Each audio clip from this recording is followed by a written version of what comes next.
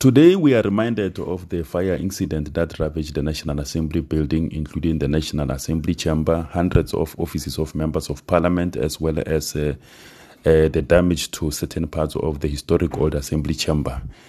The incident inflicted a collective national trauma on South Africans, a memory that will linger for many years. In the face of this crisis, our resilience as a nation and as a crucial arm of the state was profoundly tested.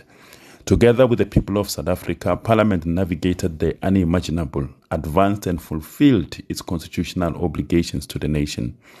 Last year, when we marked the first year of the anniversary, the presiding officers of Parliament emphasized the urgency of restoring Parliament. Following a meticulously designed rebuilding blueprint, 2023 was dedicated to laying the groundwork for the reconstruction project.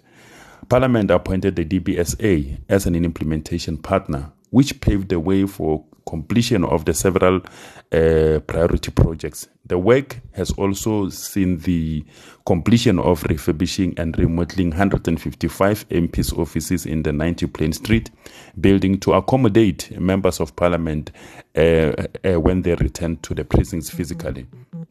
Concurrent with the office remodeling, Parliament completed site preparation for reconstruction, including debris removal and rubble removal, as well as the identification of the assets and their removal from those damaged buildings.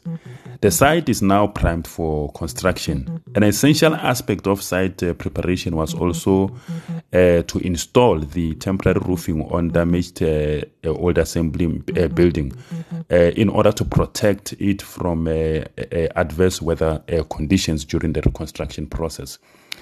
Construction is set to commence in the first quarter of 2024 and will conclude at the end of 2025. As previously stated, this reconstruction presents an unparalleled opportunity to design spaces tailored for a democratic parliament's needs and to modernize its digital infrastructure. The previous parliament buildings were designed to meet the specific limited requirements of colonial and apartheid governance. However, the new parliament building is being developed to effectively address the demands of a democratic era. In this significant moment, we remind South Africans that the construction of new parliament building is not just an ordinary project. It's one of the most historic and crucial national endeavors. This undertaking transcends mere bricks and mortar. It's about shaping our future, realizing the collective hopes and aspirations of every South African. This project belongs to each and every South African. It is a shared venture, and in this spirit, every South African will be afforded the opportunity to voice their opinions and contribute to the decision-making process regarding the design and functionality of their parliament.